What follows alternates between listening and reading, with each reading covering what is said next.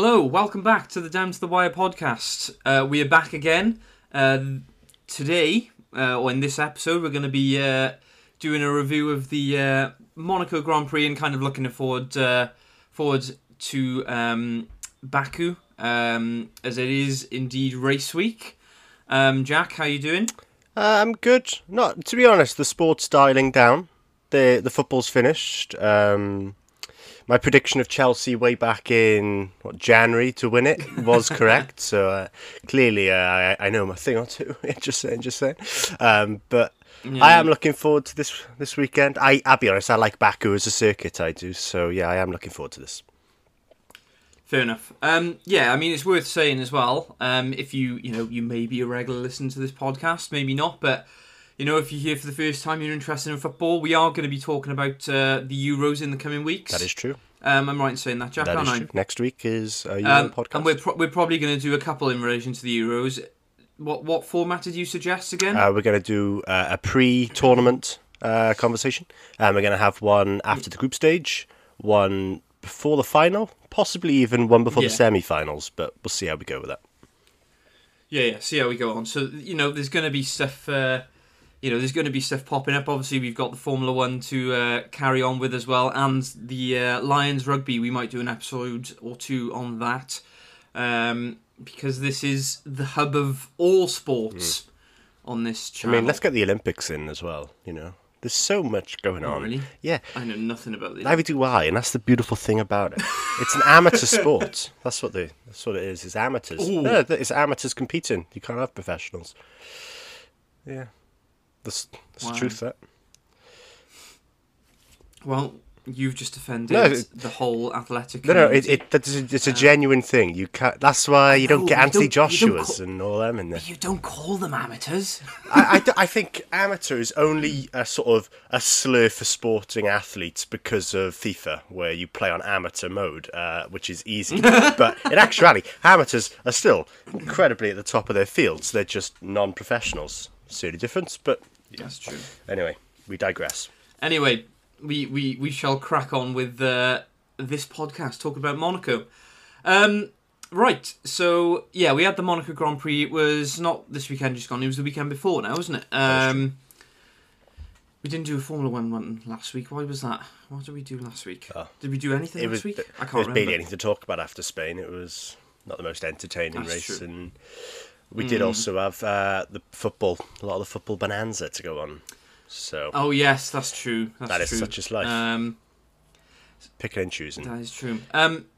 Yeah, so Monaco Grand Prix. I mean, just straight off the bat, fairly. Let me think of a kind word for this. Uninteresting. Yeah, I don't think anybody going into that race thought we're going to see loads of overtakes. It was sort of predestined that we were going to have quite a dull race. I mean, I think the thing is, because we didn't have Monaco last season, I mean, perhaps I'm speaking for myself and myself alone, but I was quite excited for Monaco because, it's, it's one of the I can't think of the word now. It's like one of the staple Formula 1 circuits, really. Mm-hmm. It's always been there kind of thing. But yeah, even by Monaco standards, it was uneventful. I think especially when you've seen some of the races we've had so far this year, we've had some. Yeah. I mean, by and large, if you were to take a full body of work from previous seasons, you go, some of the races we've had so far could be the cherry-picked good ones from a different season. We've had really good races so far. So to sort of... we've had 3 or 4 wins, after such interesting ties, particularly at the front of the field, to have this one now where, I mean, we'll talk about it later, but Mercedes were a non-factor in the race. And... yeah. Red Bull, as much as Sainz kept it respectable, I think it was less than 10 seconds, the win. But by and large, it was a Red Bull win, and there was no doubt that it was going to be... I mean, maybe there would have been doubt had Leclerc not had his incident, but we can probably go on to that later on in terms of who was lucky and who was unlucky. Yeah. Okay, well, let's just kind of dive into it in a bit more detail then. So I guess, as you said... Leclerc didn't start because of some issues, which I think we'll talk about later. But Verstappen won. Fairly comfortable, really. As in, it was one of those ones where you were looking at it and going, well, unless he makes a mistake or his tyres drop off like a cliff, it was looking fairly comprehensive fairly early on, wasn't it? As in, it was at no point was Verstappen really under pressure, I don't think, from what I can remember. No, he did well off the start. He quickly boxed off Bottas, who started third. Just, sort of pretty much cut him up. Just went, you're not getting anything. You're not getting an ounce of that first turn. So he just got ahead of him, knew that Sainz wasn't going to be able to overtake him because he just hasn't got the car for it. And from there on out, such as Monaco, you knew there wasn't going to be very many overtakes unless something particularly bad happened in the pits. It did look like if you were at the front, you were the winner. Yeah, definitely. But he does deserve it, nevertheless. You know what I mean? He looked good throughout the weekend. Classically, Red Bull have been a team which has done well at Monaco. It's something to do with the car. I think this year, more than any other, has exemplified that the power unit is a non-factor for Monaco because Ferrari, I'm not saying they've got the worst power unit, but I think one of the big differentiators between Ferrari and then Mercedes, Red Bull, McLaren was the fact that they haven't got as good an engine as them. But you saw Ferrari were the best team this weekend, in my opinion. They were so unfortunate with the Leclerc crash in qualifying, and that was a blight on their weekend in a sense. But you looked at what team. I mean, had Monaco been the first race of the season, everyone would be saying, "My goodness, Ferrari are back." But I think this is just a case of there isn't a long enough straight for anyone with a superior power unit to get an advantage on. So it was just going to be a non-starter in terms of that element of the race. But as it goes, power unit wasn't a big feature this weekend. As in, I think Ferrari were. Basically, I think what we're saying is that this race flattered Ferrari a little bit, just because, like you said, the differentiator of the power unit was basically zero, as in it made no difference at all, really, because it's Monaco's such a whilst I do agree, yes, it did straight circuit, windy circuit. Whilst I do agree Monaco's that it did flatter them a touch, at the same time, it did sort of bring into the conversation that it's not all about power unit, and Ferrari clearly. Possibly the best of everybody when it comes to package in terms of aerodynamics and all that elements of it, because you can't do well at Monaco if you haven't got that, and clearly they do it better than Mercedes at the moment. So there's at least something for Ferrari to work off of, saying there's promise for the future because we are the best at something. Don't know what that was. Don't know what it was this weekend. Well, I think there are. Perhaps we're jumping the gun a little bit here. We'll talk about this. We'll talk about Ferrari in a little bit later because let me see in the notes. We talk about Leclerc, so we'll go on to that a little bit later. I think it was important for Red Bull to kind of get a win this race. I was looking at something, and it was the number of laps led so far this championship, and obviously it was taken into account Monaco as well. But as in Red Bull have by far led the most laps. But out of the first 4 races, Hamilton has won 3. Verstappen's got 2. I think that's right. And Verstappen's, now he's got 2, but before this race he had 1. It was. I think Red Bull needed to make the not dominance, but as in they needed to make their slight advantage count. I think. Yeah, and to be and it's interesting. Sorry, to be fair to them, I don't think they've underperformed in a sense. I just think Mercedes were operating at such an elite level for those first few races where, some circuits didn't suit Red Bull. With the wind in Imola, Portimao, that was an issue for them. Then, you had these little bits and bobs which weren't quite going their way, but... they hashed the strategy on the first race in Bahrain. So some of them were self-inflicted. Some of them were just small things. And I think this weekend showed that maybe a bit more extremely because Mercedes were not, it's a team which isn't very good in Monaco. But it did show off how good Red Bull are. Yeah, and the thing is, you say, how little things hadn't gone Red Bull's way. It was like the opposite for Mercedes, where little things had gone their way. Like, first race, Perez has to start from the pit lane. So immediately, tactically, you've got the standard two Mercedes versus Red Bull. The two Mercedes versus one Red Bull. I was thinking of something else then that I had in my head.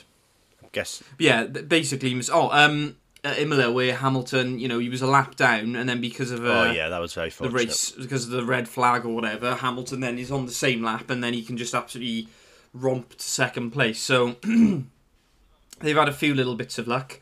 So it's probably about time that Red Bull, over the course of the season, these sort of things seem to balance themselves out. And like Mercedes have always have particularly always struggled at Monaco. But having said that, this was a particularly poor performance by them, in all honesty. I'm just looking at these notes here. I wonder whether you want to expand on some of the bits you've put in there, about mind games. And stuff. Hamilton had sort of been putting the pressure on Verstappen pre-race, or probably in the week leading up to Monaco, by suggesting that Hamilton, that is, had done well to avoid colliding with Verstappen, sort of insinuating that it's all Verstappen which is causing these relatively close encounters. I mean, we've seen quite a few first turns where Verstappen's, perhaps has pushed the limit a touch in terms of how close he's getting to Hamilton through the turns. But you could say on the flip side that, Hamilton's doing the same, just not when he's next to Verstappen, in terms of, we've suggested he pushed track limits a little bit. So I get the putting pressure. I can see Hamilton's point in terms of he's probably had to pull out of challenges more. But I guess if you want to win races and you're in these sort of title fights, sometimes you've got to, maybe be the more aggressive driver and almost cut somebody up. Yeah, I don't think that's a jibe from Hamilton, though. I think that's just stating facts. As in, like, when you look at some of the times where they have been next to, like, I think the perfect example is at Imola, where they go into the first corner, Hamilton kind of hangs it on the outside,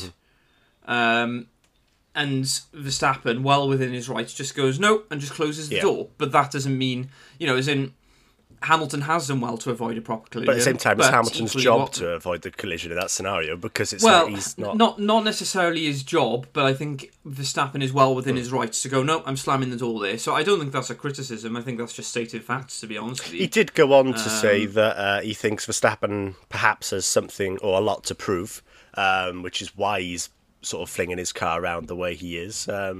Perhaps suggesting that Verstappen's underperforming, almost getting that out of there early, just to sort of see how it plays with his mind. Well, I mean, I guess there's a few things. I mean, like, look, what's the main criticism we always have of Valtteri Bottas? And that's when he's in those positions, he never gets his elbows out. Equally, this is the first time where, realistically, Verstappen has had a car that can actually compete. So in the past, you would probably think, well, it's not worth getting my elbows out because I could cause a collision and get nothing, when realistically Mercedes are much faster and they're just going to overtake me anyway. Now he's like, actually, no, I'm gonna get my elbows out.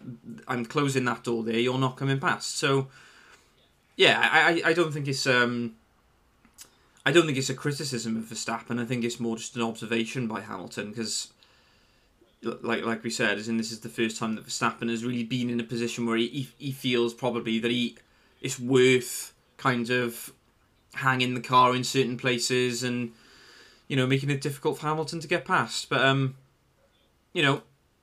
we'll see. We'll see what happens. Yeah, I mean, Verstappen did win the race, and after the race said, actions always speak louder than words. That is a good lesson after this weekend. You have to talk on the track. That's what I like. As a team, so far, we have made the smallest mistakes. That is why we're ahead. I hope we can keep going for the rest of the season. I like that response in terms of talking on the track. Because to be fair, Verstappen didn't really say much in response to any of Hamilton's comments off the track. So it is quite we're doing our talking on the track. And then he almost does put a jibe into the Mercedes team by saying that so far they've made the smallest mistakes. Because I don't think Red Bull are oblivious to the fact that they've perhaps hashed one or two strategy decisions here or there, or not, or in a sense sometimes being outsmarted by Mercedes with the situation in Spain where Mercedes jumped Yeah. onto or had a spare set of medium tyres lying around to use. So I do like that almost. Yeah, we're doing our talking on the track and we're better at it because we've made the least mistakes. So it's like, oh, nice. Fighting talk. Here we go. But then, yeah, Hamilton then says he's not playing mind games. They did a great job. 17 races to go. I'm not going to get into a war of worlds. It's childish. But I don't know. I don't think Verstappen's being childish. I think he's just sort of saying, yeah, we are the better team. You know what I mean? It's fighting talk. I wouldn't call it childish.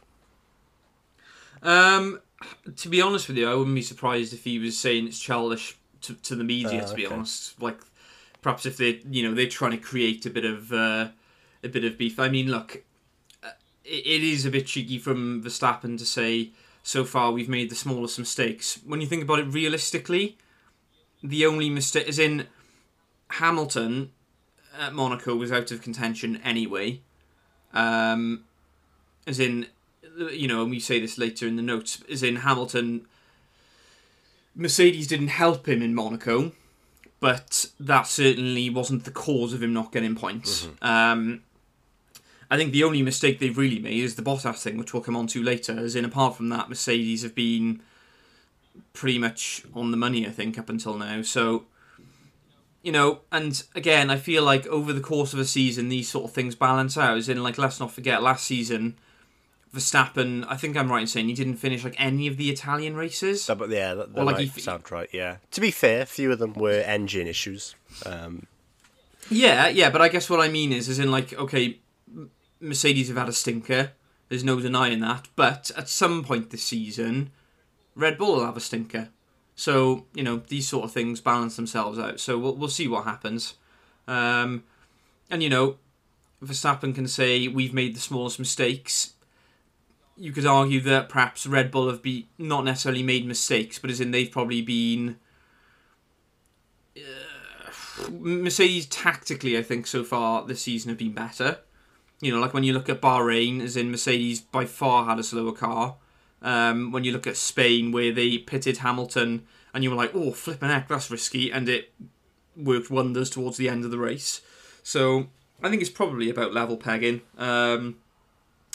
But yeah, Hamilton's been there long enough now, and like Hamilton's character has changed a lot. As in, like when he was at McLaren and stuff, he would have probably, like you always say, oh, I was hoping for a nibble there.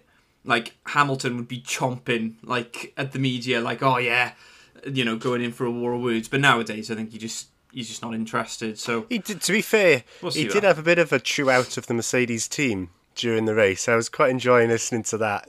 Oh yeah, but I think he was well within his rights too, because I think, he understands, like, let's be fair, I know Hamilton didn't have a great weekend, but when you think back to Bahrain, like, okay, tactically it was impressive, but Hamilton made those tyres last for so long, and then still managed to keep Verstappen behind him. Like, Mercedes probably owe him one in terms of digging him out a little bit, and Mercedes just botched it, really.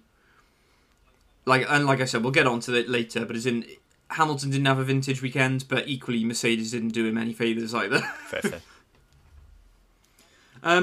Should we move on to Bottas then? Mr. Unfortunate. Yeah, I mean, talk about rough luck for a guy. I know we've slated him in the past, or I have in particular. He has no luck. No luck. None at all. I mean, even when he's doing half okay, he's still nothing. He's always... It's pretty much guaranteed. If Bottas is in the front three, he's going to have something wrong happen to him in the pit stop. It's never him. It's always the pit stop in those scenarios. Well, this is the thing, isn't it? Like, when you look at the weekend, like, considering, like, Hamilton really struggled, as in, like, he just couldn't get the tyres to work. Bottas was flying. Yeah. Like, Bottas was doing really well. Well, hence why he qualified... He qualified... No, he qualified third, but Leclerc not starting promoted him to second. Yeah, promoted him to second, yeah. But, yeah, I mean, his pit stop lasted 43 hours for those who... Which, believe it or not, is a record. Yeah, it is. It's the longest pit stop. But, yeah... The sort of pit crew, there's 20 of them for a pit stop, not including if they're making any other adjustments, just for a regular wheel change. 3 for each wheel, and 1 takes the wheel off, 1 puts the wheel on, and 1 uses the wheel gun. And Bottas pulled up a little bit shy of his marker, and it meant, well, the guy who was going to be putting the next wheel on didn't give the gun mechanic much room, so he couldn't adjust properly, and it meant that he rather than going at it, 45-degree angle, just lock it on, do it, get it off. Instead, he was sort of doing it at almost a 60-degree angle, which meant it wasn't on properly, and it just machined off the bolts. So basically, it was just a smooth surface from there on out, and it was like, yeah, you can't get that off anymore. That thing is obliterated. I mean, anybody who watched the coverage would have seen the metal shooting up into the sky as he was doing it. Yeah. I think the guy instantly was like, oh no, that's that. Yeah. Bottas was incredibly unlucky. I mean, I guess you could even say it was the pressure of the situation. It's Monaco, you're second. This is a good opportunity. Yeah. To be fair, Bottas did pull up shy, and Toto Wolff said that afterwards. He said, as much as this was the Pitts team's error in terms of what happened with the bolts, at the same time, if Bottas hits his marker instead, I mean, you're not doing them any favours by being a little bit shy. It meant everything was off from the beginning, but particularly in Monaco, where pit stops are basically everything. I mean, we saw that with Hamilton and the fact that he ended up losing something like three places by the end because of it. But I mean, I do feel like Toto Wolff is trying to spread the blame a little bit there rather than just pinning it solely on mechanics. He's kind of dragged Bottas into it as well. I mean, you're not telling me that's the first time that any driver has kind of dropped slightly short of the marker. But and realistically, what's more difficult? To make sure that you bang on the money in terms of the marker, or for your pit crew to move slightly to the left. But the thing is, that's the thing. Okay. We're in Monaco. When you're in Monaco, you've got to do those pit stops as quick as possible. You know that you haven't got time to readjust, because if you do, that could be Sainz overtaking you, and that looks even worse almost in that scenario. I mean, I don't think they'd have imagined that they were going to be shaving off the bolts because of it, but I can see what the pit crew guys... I mean, I bet as soon as they went out, they were like, you need under 3 seconds, lads. Nothing but under 3 seconds. Yeah. And maybe the situation overcame, and they went, just go with it, see what happens, and shaves it off. But mightily unluckily for him. I mean, I guess what I'm saying is, you're not telling me that Bottas is the first Formula 1 driver in history to fall slightly short of his mark. Yet, in this scenario, they managed to absolutely shred the bolt on his wheel to the point where it can't come off. I think there's a little bit of sort of management going on with Toto Wolff there, as in, like, realistically, that's the mechanic's fault. I think it's as simple as that. As in, like, you can't... It is, but you're an entire team. I mean, I don't know how shy of it he was, but, if he's a distance off, that doesn't help them at all. No, it doesn't. But as in, that doesn't then mean you can go, oh, well, he's short, I'll just go to the wrong angle anyway. You have to adjust. Like... It happened. Like, you think of, like, last season when Stroll missed his pit stop and he took out the guy in his pit crew. That sort of stuff happens in Formula 1, as in they're not going to be on the money every single time. So I feel like it's a bit of management from Toto Wolff there. And as in, like, you're not telling me that the mechanics aren't trained for that sort of scenario. Like... No, I'm sure they are, but this is Monaco, and that was kind of the point I was trying to make, was in Monaco, it is all about the pit stop. You can't be slow. It is. But then, if what they could have done, realistically, is if the mechanic just lines up slightly different, after the race, if there's a load of flack, then Toto Wolff can just go, oh, well, Bottas missed his mark, we have to readjust. Yeah. Simple as that. So, I don't think, let me put it this way, if the pit stop had been slightly slower, I think... they could have quite easily managed that. I think by them saying, oh, Bottas slightly missed his mark and blah, blah, blah, blah. As in, like, I don't think Bottas missing his mark is a huge thing. As in, you're not... I would be quite interested to see, like, what happens in pit stops in terms of hitting the mark. Because I think you'd probably find that a lot of them kind of either drop slightly short or overshoot, just because, it's quite a tight area. You can't really see the front of the car. You're coming in hot, it must happen all the time.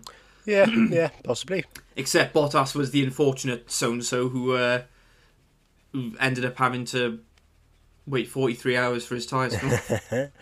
That's got to be frustrating, though. I mean, it must be so frustrating. to be fair, he was having a good race. It wasn't sensational in terms of he wasn't catching Verstappen or anything. No, but he was it's points. in the mix. Yeah, So. it's two, second place points. That's all you can really ask for. Yeah. But yeah, Definitely. unfortunate for him. Very. Moving on to the other Mercedes driver, we did mention Hamilton before. What did you make? I mean, I know you were saying that Mercedes botched the strategy, which is the reason he fell further back. But do you not think he should have done? Well, do you not think he would have been quicker though? I mean, in theory, you go off old softs onto fresh hards. You should be quicker, shouldn't you? I don't think the reason he fell further back was because of the pit stop, but I don't think Mercedes did him any favours realistically. When, like I said, as in basically Hamilton not dug Mercedes out, but as in he did them a favour at Bahrain by putting in an absolutely outstanding drive. And there are going to be times when your driver doesn't perform as they would like, and you've kind of got to give them a bit of a hand. Mm-hmm. Whereas Mercedes, what more could they have done though? Because in theory, what they did was the undercut, which is the smart thing to do. Well, yes, but as in clearly Hamilton seemed to think that, he's obviously been in conversation, because when he came back on the radio, it was something along the lines of, you've pitted me, and I've come out behind him again. So I feel like, to be honest with you, I feel like an undercut at Monaco isn't necessarily always going to work. Just because of overtaking and all that sort of stuff. I feel like it was, when you're in that position, as in you're not leading the race, I feel like they probably could have perhaps listened to what Hamilton was saying rather than just going with strategy. Yeah, I mean, it just wasn't vintage, really. I mean, and like I said, I'm not saying the reason Hamilton didn't get good points was because of that decision, because I don't think he would have got particularly good points anyway. But I think any sort of chance of him getting, like, say, 5th, like, immediately went out of the window as they kind of did that move. Mm-hmm. Yeah. That's my thoughts, anyway. I guess you also want an overcut. I mean, in theory, if Mercedes were the quicker car, in theory, doing an overcut, in a sense, by pitting later would allow them to have a bit of free air to get that time advantage. Exactly. But, I mean, on balance, he was slower in qualifying, so there was nothing really to suggest that the Mercedes was going quicker than Gasly. In a set, like, that's we true. don't know if. I mean, to be fair, I think Gasly was almost a second ahead at one stage of him before the pit stop. That is so. Yeah, I mean, I guess that's one of the unknowns with Monaco, isn't it? Because Hamilton wasn't necessarily right behind Gasly, you don't really know. But equally, at Monaco, you can't just follow right behind, otherwise that's going to be a crash. So, yeah, I mean, I guess you could argue perhaps Mercedes should have listened to their driver a little bit, because ultimately, the driver is the one who knows whether they can go quicker or not, right? So, if Hamilton sat in the car going, if you give me free air, I can cut time out, then, perhaps they should have listened to him rather than... I mean, I guess what I'm saying is, I feel like what Mercedes did was kind of like no risk. Whereas... No, I wouldn't Monaco, say it was no risk. No risk would have been to pit the same lap. Be purely just trying that. It was conservative then. It was conservative. I'll be honest, in all other scenarios, I think if I were a team, strategy guy, and you were looking at how you're going to get somebody in Monaco, you'd think, I'll go for the undercut. I can understand maybe if you've got the quicker car, perhaps you'd do the overcut, but then you've got to really be confident that you're going to get that advantage, you know what I mean, as the quicker car. So it's a tough one to do there. I'd be honest, I don't blame Mercedes in that scenario. I don't think they did anything particularly wrong. I think the strategy they went with, perhaps on reflection, they could say it wasn't the right one. If they think that the other one would have worked, and you look at guys like Perez, who managed to go from like 8th to 4th by staying out there for like 10 laps long. That's really impressive. Exactly, yeah. But to be fair, in that scenario, we knew that the Red Bull was a fast car because of what Verstappen was doing in clean air. So you know what I mean? It suggested that Perez probably could do the same or close to get that advantage.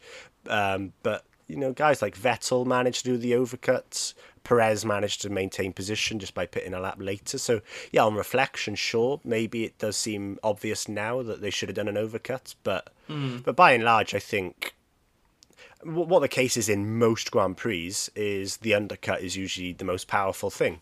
That is how you gain your positions. I mean, you see it in pretty much every race this year. As soon as one guy goes in, everybody's like, okay, I got to get in to cover the undercut.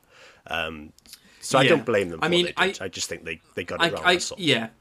I mean, I guess what I'm saying is, I think in this scenario, as in like Formula One, as in the strategy that the teams develop is based a lot on numbers, the science of the sport, I guess, isn't it? It's based on like how long they think the tyres are going to last, the weather, the track conditions, the track temperature, all the setup that the car is running, all of these sort of things.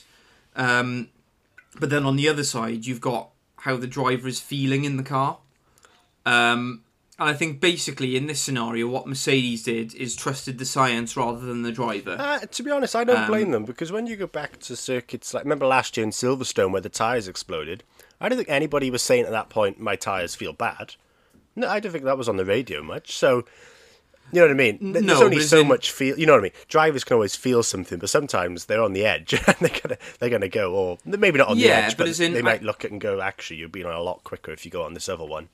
We're gonna do it. But I don't think. I think in that scenario, I think Mercedes got it wrong. They should have listened to. As in, Hamilton's been in the game long enough that he knows. And look, if Hamilton had made the call, ultimately the decision would be Hamilton's then, and the team would go, well, we had a strategy. Hamilton said this. We went with it, and it didn't work out. You've also got to look on the flip side. Bottas did pit the lap after Hamilton, so perhaps he just wasn't entitled to it because he was the driver further back. Perhaps they said, you can't have it. It's Bottas's. Maybe, yeah. That could be the scenario in all of this. Yeah, it could well have been. I guess what I'm saying is I feel like perhaps Mercedes were a little bit... they weren't necessarily paying full attention to what was happening. They were going by data rather than what the driver was saying, I think, personally. And I think that might be Hamilton's frustration. As soon as Hamilton came out behind Gasly, then you're like, oh, well, that's it done then, because he's not going to get past. There's nowhere to overtake. Yeah, I mean, if anything, I'd have loved it if Red Bull went, right, team orders to AlphaTauri, Gasly, hold him up, get Vettel in front as well. really kick him in the teeth today. There, and then, hang on, hold him up again. Let's get Perez ahead as well. Just everyone piling on Hamilton for the day. Oh, that'd be funny. Anyway, we'll move on from Mercedes.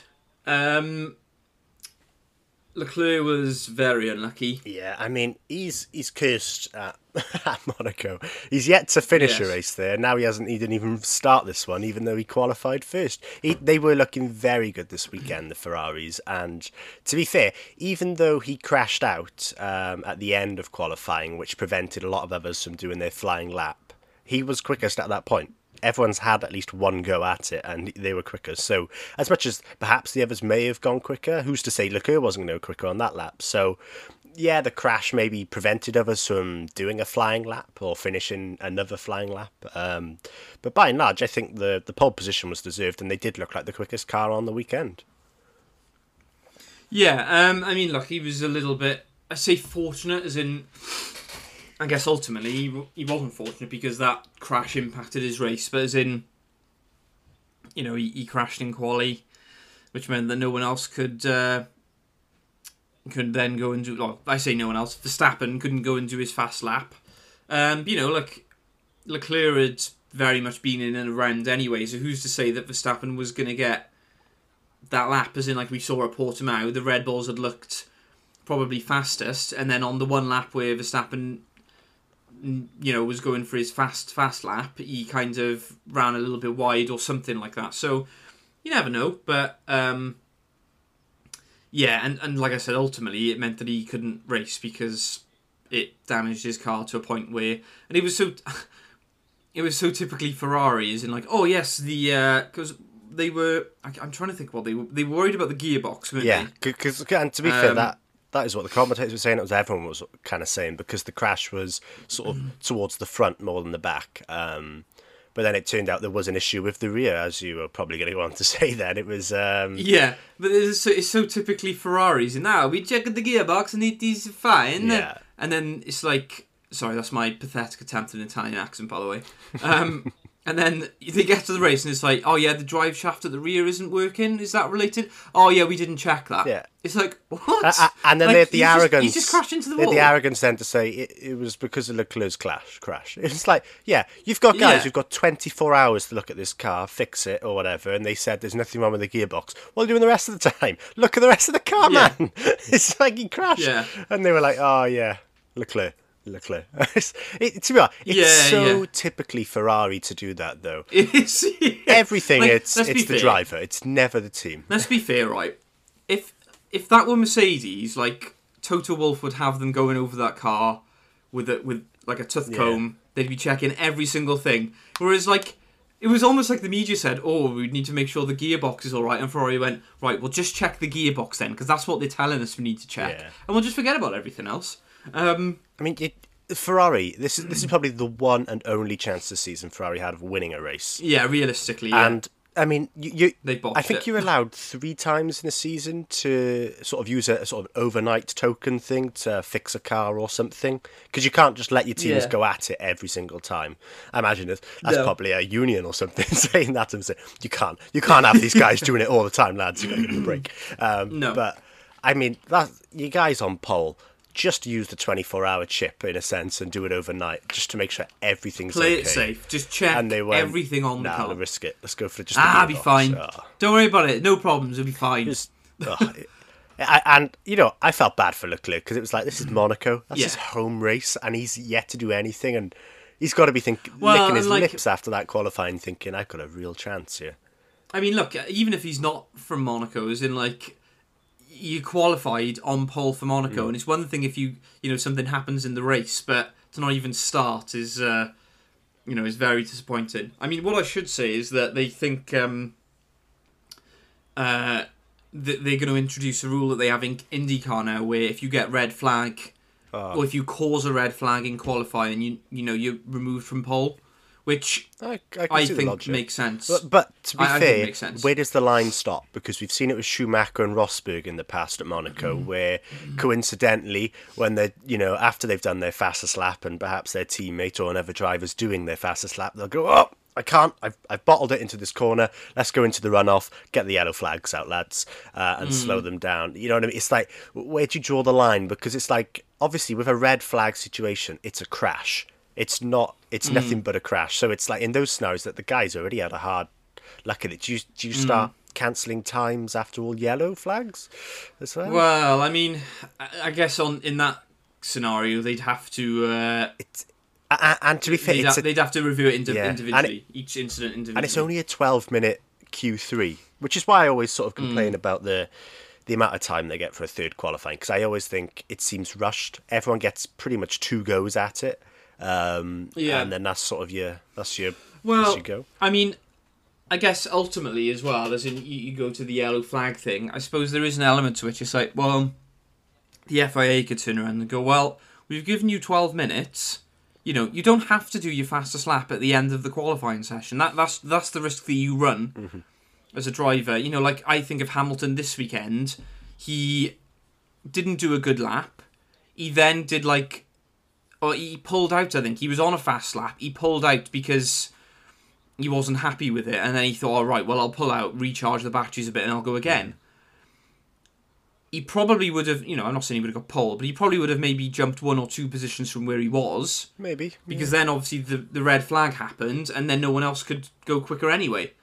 So, that's part of the risk that you run as a driver sometimes. Either Although you've got to also remember that they aren't giving an unlimited supply of tyres either. They've got to be really savvy with when they're using them. So They have, but that doesn't mean they have to use them right at the end of the session. It's true. So I think I think in the yellow flag scenario, I think that could possibly be the argument. In the red flag scenario, it's slightly different because the session is ended. Mm-hmm. Well, to be fair, the red flag, it was going to continue, but there's only 4 seconds left, so that's why they called it a halt.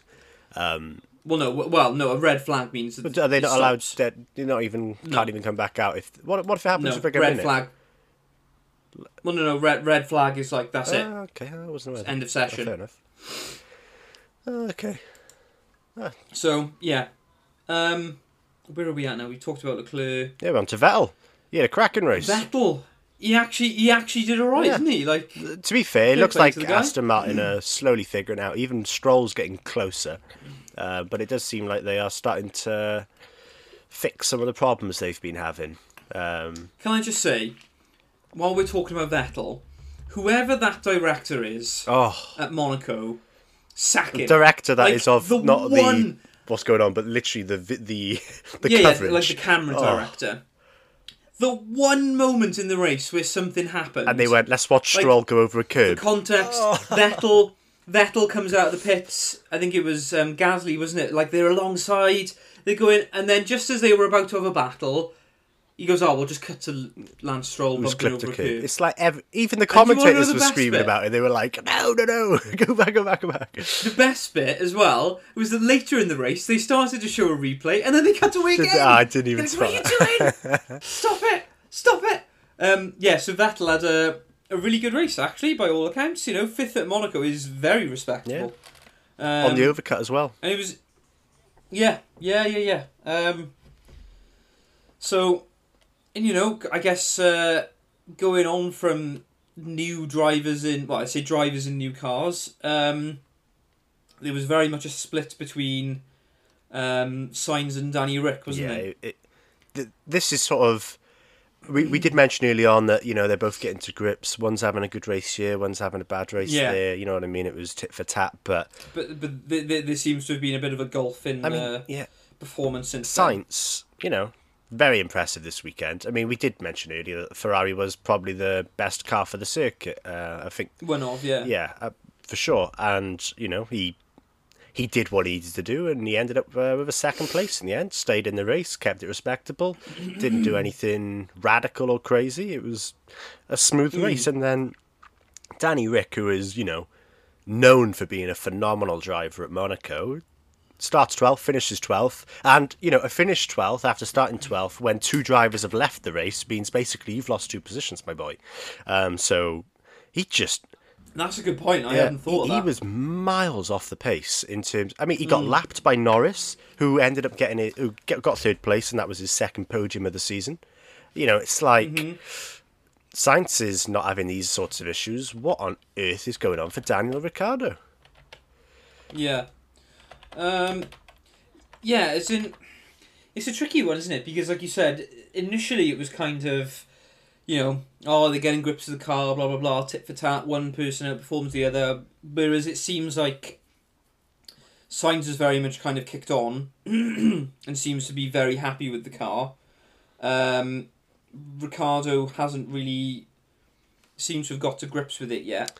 That does surprise me somewhat, because you've mentioned to me that the McLaren is, I mean, they've been saying it's a difficult car to drive, but Danny Ric has driven for, is this his 4th team now? Or 3rd team? Third. 4th team. It's 4th. Well, actually, no, technically, it's probably his 5th, because he was he was with the AlphaTauri or whatever. Well, no, he was with Toro Rosso. Yeah. He's been with Toro Rosso, Red Bull, Renault, McLaren, and he also raced for I can't remember what they're called now. I think it was NRT back in the day, when he first started. But that was like at the very start of his career. So, I mean, you know what I mean. You think when you've done all of those, you'd be pretty used to adjusting to different cars, but he really doesn't seem to have gotten to any grip with it. Well, I mean, there's got to be something going on there, because like Lando Norris seems to be very comfortable in the cars, and he got was he 2nd? This week 3rd. Yeah, there we are. So you know, as in Lando Norris seems to be performing okay. So there must be the car is clearly fast. So there must be something in the setup that Daniel Ric just isn't quite accustomed to.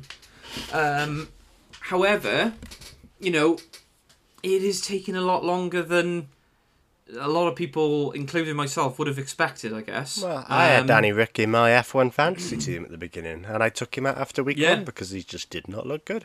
He just really is struggling. There's no obvious answer for it. It's not like he's making mistakes. You know, I think he's finished every race so far. But, I mean, when you're getting lapped by your teammates... I mean, to be fair, in Monaco, if you're getting lapped by anybody, it instantly puts you probably 3 or 4 seconds off the pace that you were doing. So every time it's happening, obviously there's a multiplier going on you. But to get lapped by your teammate. I mean, it's got shades of Verstappen and Gasly. Back when Gasly was in the Red Bull, you know what I mean? Whenever you're lapped by your teammate, everyone's looking around like, it's not good. But the thing is, at the same time, Danny Rick's not, a new driver. He's not a Yuki Tsunoda in a sense, who if he got lapped by Gasly, you'd be going, oh, is he actually that good? Danny Rick is a veteran, you know what I mean? He's a guy who, give him the right car, you could suggest that he's going to go on to win a world championship. He hasn't had that right car quite yet, Yeah. I mean, I guess at this point you're starting... I think up until now, perhaps Daniel Ricciardo at McLaren has lived a little bit off past reputation, but now is kind of getting to the point where it's like, no, you need to start. We don't want another Vettel, do we? Getting some points. No, absolutely not. No. And from a personal point of view, I'm a massive fan of Daniel Ricciardo, so I certainly hope not. Yeah. Tricky one. But yeah, I mean, I guess apart from that, that's probably the majority of what happened in Monaco. Because there wasn't big incidents really, apart from the Bottas one, in terms of what happened on track, on race, and there were no overtakes. In terms of, the only bit of action was Vettel coming out of the pits next to Gasly, and we didn't really get to see what happened there. Apart from lap one and the pits, there wasn't an overtake on track. Wow. That shouldn't happen at any circuit. Says a lot, doesn't it? I mean, go on. Well, no, I was going to say something, and then I thought, well, we could probably go on to talk about that a bit later about what we potentially would change about that circuit. All we can hope is that. Oh yeah, we'll get on to that in a minute. But yeah, I guess in summary, Verstappen is now leading the drivers' championship. This is his first time, and Red Bull leading the constructors. Yeah, first time. It's crazy. So, good weekend for Red Bull. Perhaps Mercedes undid a little bit of their... When I say Mercedes, including the drivers, undid their hard work in Spain, where they were pulled off a bit of a tactical masterclass. Also a bit of a recurring theme at Monaco. They don't seem to perform as well. Interestingly, just on as a side note, Hamilton said, apparently Mercedes have the longest car on the grid. Yeah, and I know Red Bull's got one of the shortest ones. I've seen that. Yeah, so interesting. And to be honest with you, Paul di Resta made a good point. He said, if you think about it, how important is that bit of luck that Hamilton had at Imola, where he would have been a lap down, but because of flags, he was on the same lap. All of a sudden, it just shows you the fine margins, I think, because Hamilton could be, 20 odd points back. There's sort of things that even themselves out over a season in terms of luck on the track. Oh, 100%. 100%. But I don't think though that thing happening in did you say Imola? I can't remember. Yeah, in Imola. I don't think you can replicate that in terms of there won't be any single moment where you are able to gain that many points from a decision in a sense, unless you're losing them from a retirement or something. I don't think you're going to find a scenario where you're able to, in a sense, he had a protected position as well at that point. He was lapped, but he was something like 8th. But obviously, he was still stuck in the gravel. If that crash hadn't occurred, he'd have been 9th, 10th, 11th, 12th, because he couldn't get on the track. But don't forget, at Imola, under the restart, Max Verstappen was leading the pack, and he very nearly dropped it and behind the safety car. Yeah, that is true. If that happens in the race, that happens in the race, he gets pinged. So these sort of things happen. They do balance themselves. He might get pinged, but you got to remember that was under the safety car where everyone's bumper to bumper. In the race, he's actually got a pretty healthy lead for the majority of it. But it happens. Like we see last season, George Russell under the safety car drops it, bang into the barrier, end of race. It's fine margins. But yeah, that little bit of luck for Hamilton right now is just keeping him margins, I guess. Margins. Circuit itself, I mean, Monaco. Does Monaco need to change? Do you think? 100%. It's. I mean, I know you've. I mean, we were speaking about it prior to this, but I know you're more of the opinion the cars need to change. Well, I'm not saying that the car is. I'm not saying it's solely the car's fault. Mm-hmm. I mean, who knows what will happen when we have the slightly smaller cars? It is a factor, I think. I mean, ultimately, I think, they say, the circuit needs to change, but there's only so much you can do when it's a street circuit. Yeah. As in, like, it's not like at Barcelona where they can just go, oh, well, instead of having this chicane, we'll just do a sweep in. You can't really do that in Monaco because it's roads. Yeah. Like, they follow whatever route they follow, I guess. I guess, we've said previously, like, is Monaco just living on past reputation? I think after this race, you'd certainly say yes. But I don't really know what they could do to change it. It needs to change, but I don't know what the solution is, really. Well, first and foremost, I think the cars are too quick. I know that sounds stupid, but the cars nowadays are that much faster than each other that... Well, they're downforce, aren't Yeah. they? It's all about... they're so sticky. Well, more so, I'm thinking in a sense, you can't... There's no sweeping bends, firstly, so grip does not matter in this circuit in terms... You know what I mean? It's just... It's straight line speed, sharp bend. Straight line speed, sharp bend. And it's like... So that doesn't lead for any turns to come out, who's got better traction. Or can they go into it side by side? Or are they going to exit it? And in a sense, because in a sense you are guaranteed to be... You can't physically even be alongside them going onto a straight. No. And the distance between one turn and the next isn't long enough because of the speed of the cars for any car to make up that difference. It's just not long enough. Yeah. So they do need to change something. I personally don't think they can change anything. And if they are going to stay at this circuit, I mean... I can't remember who said it, but somebody said that perhaps they bring in retro cars for this one and let them all drive it out on something a little bit different, which would obviously be really funky. But you need something slower. That's the bare bones of it, because they're just too fast. Yeah, I mean, like I know in NASCAR they do like I can't remember what they call it. It's like a retro rewind or something like that, and all of the cars run like retro liveries. And they like all of the coverage is based on like the history of the sport, blah blah blah. But I guess that would, I don't know really, because I guess all that would do is make it more of an event, I guess. But the race would still be So I don't know what the solution is. In all honesty, it needs more sweeping bends. The straights aren't long enough, and it needs to be wider. The only thing I could think they could do really is make it so that, like, instead of having a race per se, like the qualifying is like I don't even know. Or what you could do, perhaps you could do like a knockout. So you could have like 4 cars on track, like, and you could tier them all. So you could have like, how many cars are on the grid? Is it like 22? Is that how many cars we have nowadays? I can't even remember. We've got 20 at the moment. Is it 20? 10 teams, 2 drivers each. There we are. You could have 5 races of 4 drivers. And then you could like tier them all.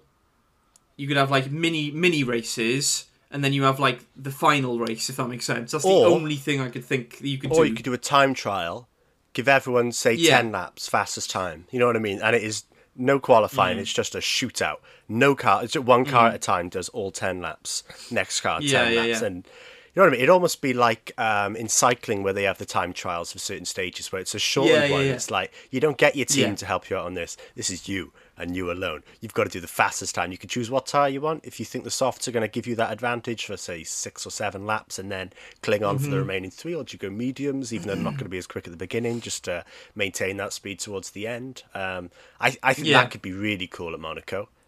But at the same time, what do people want? Do they like racing, or do they like to see a spectacle? Because, I mean, when I watch the cycling, I love watching a time trial. They are really interesting because you can see it slipping away from somebody. Almost they've got those constant time deltas, which you can see where people are, this person's someone to watch because at the halfway mark, they are, say, just within 4 seconds of the leader. Or, you know what I mean? I think that could be a really cool twist to Monaco where you just say, let's introduce time trials. Yeah, I mean, I guess the thing is, like, ultimately, across the course of a season, you are going to have some circuits that have more overtaking than others. But some, there has to be some overtaking. I can't remember. The minimum. I can't remember who it was, but they made a comment on. I think it was on Twitter. It was either some sort of racing driver or former Formula One driver. I can't remember who it was, but they basically said that like the entertaining thing with Monaco is effectively just seeing the drivers absolutely at the limit, like around such a tight circuit, which to a certain extent I can appreciate. You know, as in like when you're seeing drivers like doing hundreds of miles an hour, like millimeters from a wall, there is an element of that which is exciting. I don't think anyone would deny that, but there has got to be a bit of balance because ultimately we saw a 70 odd lap procession. Effectively, is what we saw at Monaco, isn't it? So, yeah. But ultimately, I don't know what the solution is. I really don't know. Time trials, baby. It's time trials. I am convinced on it. I only thought about it a few minutes ago. I think that would be awesome. When I say I don't know what the solution is, if they were to keep just in the normal format, I don't think there is a solution. No.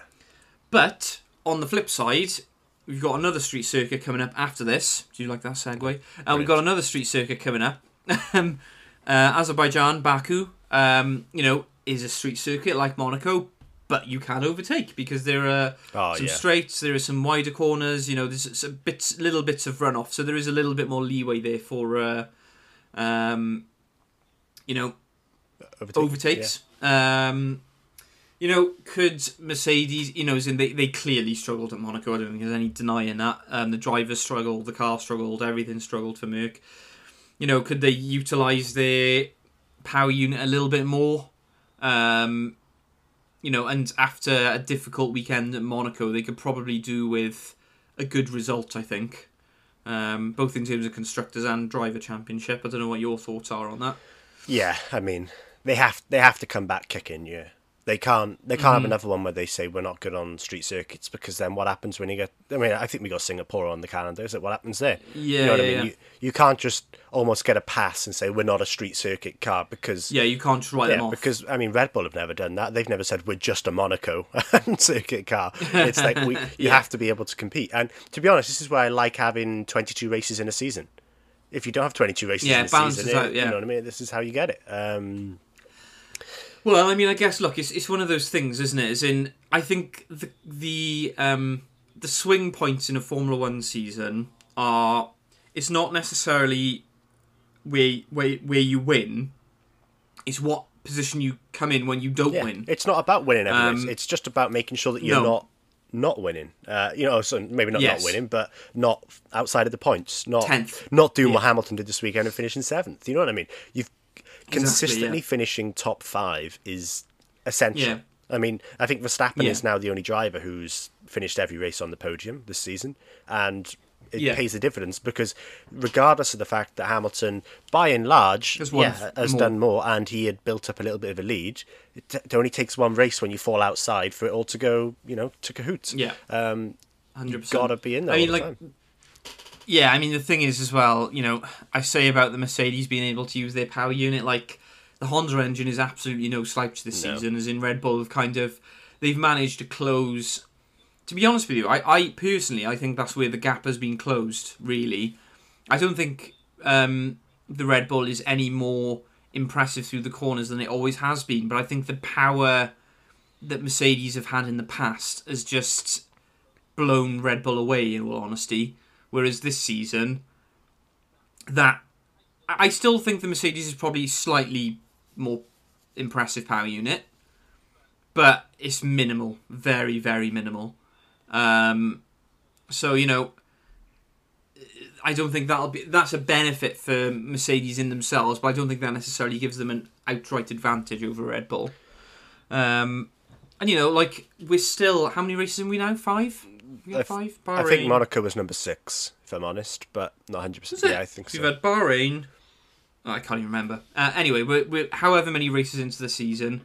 We still really haven't had, all of the Red Bull and Mercedes drivers in and around the top 4, as in the first race, Perez had to start from the pit lane. Imola, Perez struggled. Portimao, both the Red Bulls struggled, really, because of the wins and stuff. Also, let's not forget Imola. Bottas almost finished in the bottom 10 and Yes. crashed out. Yeah. Let's get that in there. Yeah, that's true. Yeah, I forgot about that. What happened? Something happened in the race before that at Spain as well. Was it Bottas was just not really in contention? Oh, Perez struggled in Spain as well. Yeah. So we're yet to really have, and then obviously Hamilton struggled and Bottas was out. So we haven't really had all four of those drivers in around the top four, to be honest. So it'll be interesting. It would be nice to have that happen. As in tactically, it'll be interesting to see that sort of thing happen. You know, how they all play it, because I guess as soon as you have both drivers in and around those positions, you kind of... You see strategies on show. If Monaco had all four of those at the front, that race would have been electric in terms of the strategy. Yeah, you'd be like, oh my goodness, what is going on? Exactly, yeah. So yeah, it would be nice to see that happen, I think. And to be fair, they've got the form to do it in a sense. Like Verstappen is the best driving the best at the moment. Yeah. Hamilton won there in 2018, Bottas in 2019, there wasn't one in 2020, and Perez got third there in 2018 before they became the pink Mercedes. You know what I mean? They all have form there. They've all done well there recently. Nothing to suggest that they can't do that the same this coming weekend. So yeah. Yeah, definitely. You know, also there's a little bit of history of Verstappen there, crashing into him and Danny Ric came together. I don't think it was solely Verstappen's fault, from what I can remember. I don't know. I've watched that quite a few times back. I think that was all Verstappen, if I'm honest. Okay, good enough. Giving out Danny Ric no chance coming into that turn. He was like, right, I'll swerve back and brake at the same time. It's like, whoa, dude, just like, you know, kill the man. Yeah, there was no hope out there. Yeah, I mean, to be honest with you, I was trying to be a bit politically correct there, because I couldn't remember. It's been a little while since I've seen it, so I couldn't remember exactly what happened. But you know, these sort of things happen. But you know, a bit of history there. Is that going to play on Verstappen's mind? Possibly, probably not. You know, could Ferrari? Do you think Ferrari are going to drop off drastically? Yeah. In I don't know about drastically, but well, when I say drastically, is in like less. You know, from the point of view of they were in and around pole in Monaco. Do you think they're going to be there this time around, or do you think it's going to be? No, not a chance. Okay. I know they're good on street circuits, but this isn't a street circuit like Monaco. This is where straights genuinely matter. And you know, it's probably depending on where you say that straight starts. I think that's the longest straight on the calendar, because I know some people would say it starts after that really tricky. I don't know if you call it a chicane. It's a left to right. It's kind of like a sweeping chicane, isn't it? Some people would say it starts just at the exit of that, but in my opinion, it starts 2 turns before that. You know what I mean? Because that is where you go on the accelerator and you're like, let's bomb it. And you've got, you know what I mean? It's a sequence of about 4 relatively intricate but full speed sweeping turns. And if you've got the minerals to do them, you're going to be really quick. So I think it could come down to that for the drivers. But for Ferrari in large, this circuit, it's just got too many straights in a sense. This is going to be a power unit circuit. It's probably going to be favouring towards the Red Bull and Mercedes being at the top, and I wouldn't be surprised if again Lando Norris is in amongst it at the top as well, because they got the Mercedes power unit. But yeah, I don't see Ferrari. I mean, especially when we've spoken about the sort of duel between Ferrari and McLaren, sort of to be that third best team. I think this is going to be one where McLaren really show their stripes again. Yeah, 100%. Yeah, I mean, I guess when I was saying about Ferrari, in my head, I kind of had Sainz just because of, you know, he's been doing... Look, Leclerc has done particularly well, but everyone expected Leclerc to do well because he's a brilliant driver, whereas I guess Sainz was a bit more of an unknown, wasn't it? You know, of all of the drivers who have kind of switched teams, or in, like, Fernando Alonso's case, rejoined the sport, as in, Sainz has by far been the quickest out of all of them. You know, and equally, you know, you've got Danny Ric on the other end who has struggled, but as in, he's won at Baku before. Is this a chance for him to kind of kickstart his McLaren career, I guess. Oh, you yeah. know, a good performance. Like He needs to kickstart it. I don't know when that opportunity will come, whether it's this one or not. yeah, but yeah, something has to basically happen. he needs a podium. Yeah, I think he needs a podium. He needs a big Yeah. performance.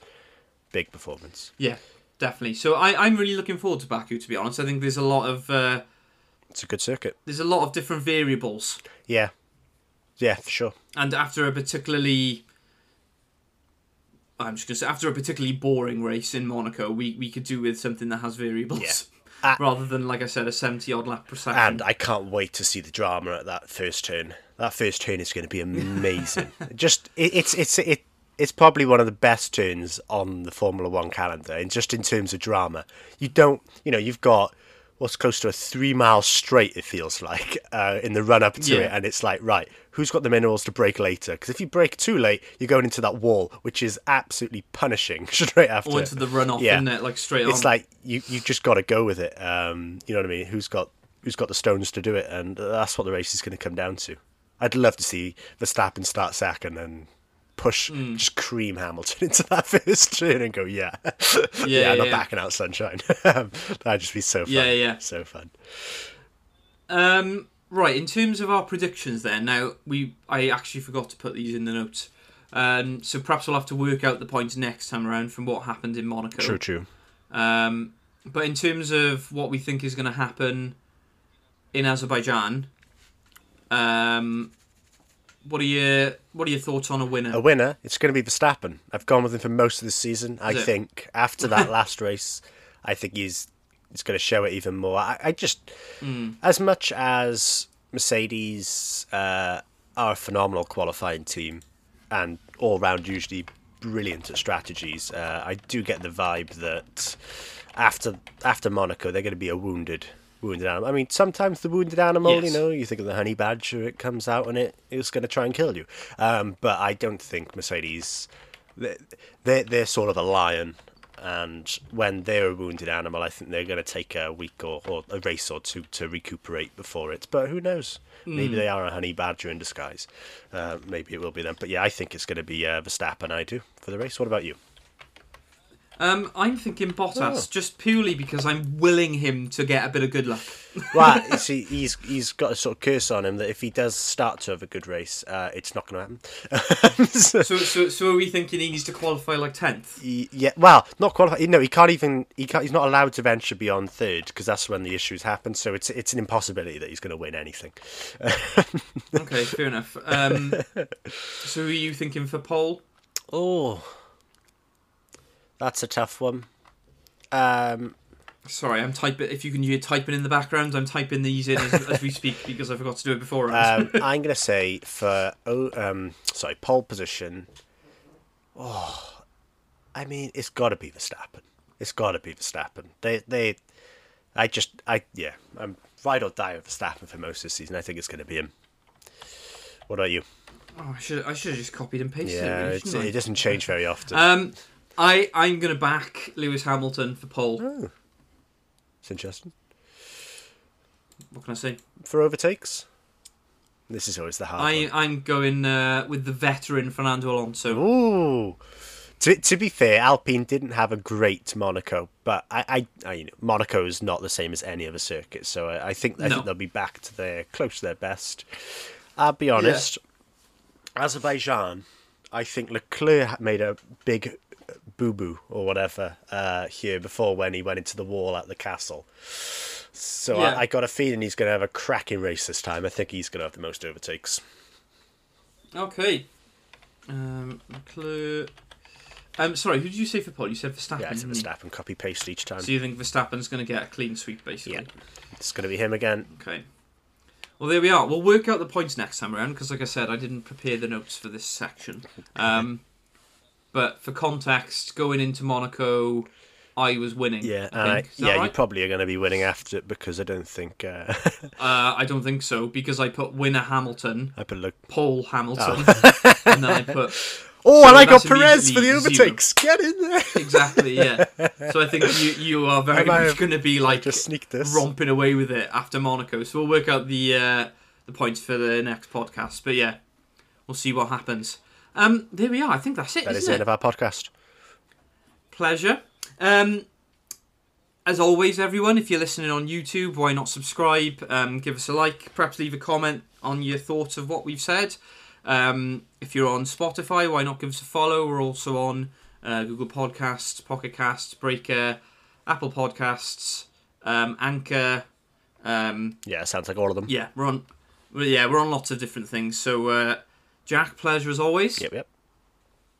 And we shall be back next week with more sport ramblings. I think it'll be the Euros. Thank you all for listening. Oh yes, we'll be talking about the Euros. Make sure you're there for the Euros. We'll speak to you all soon.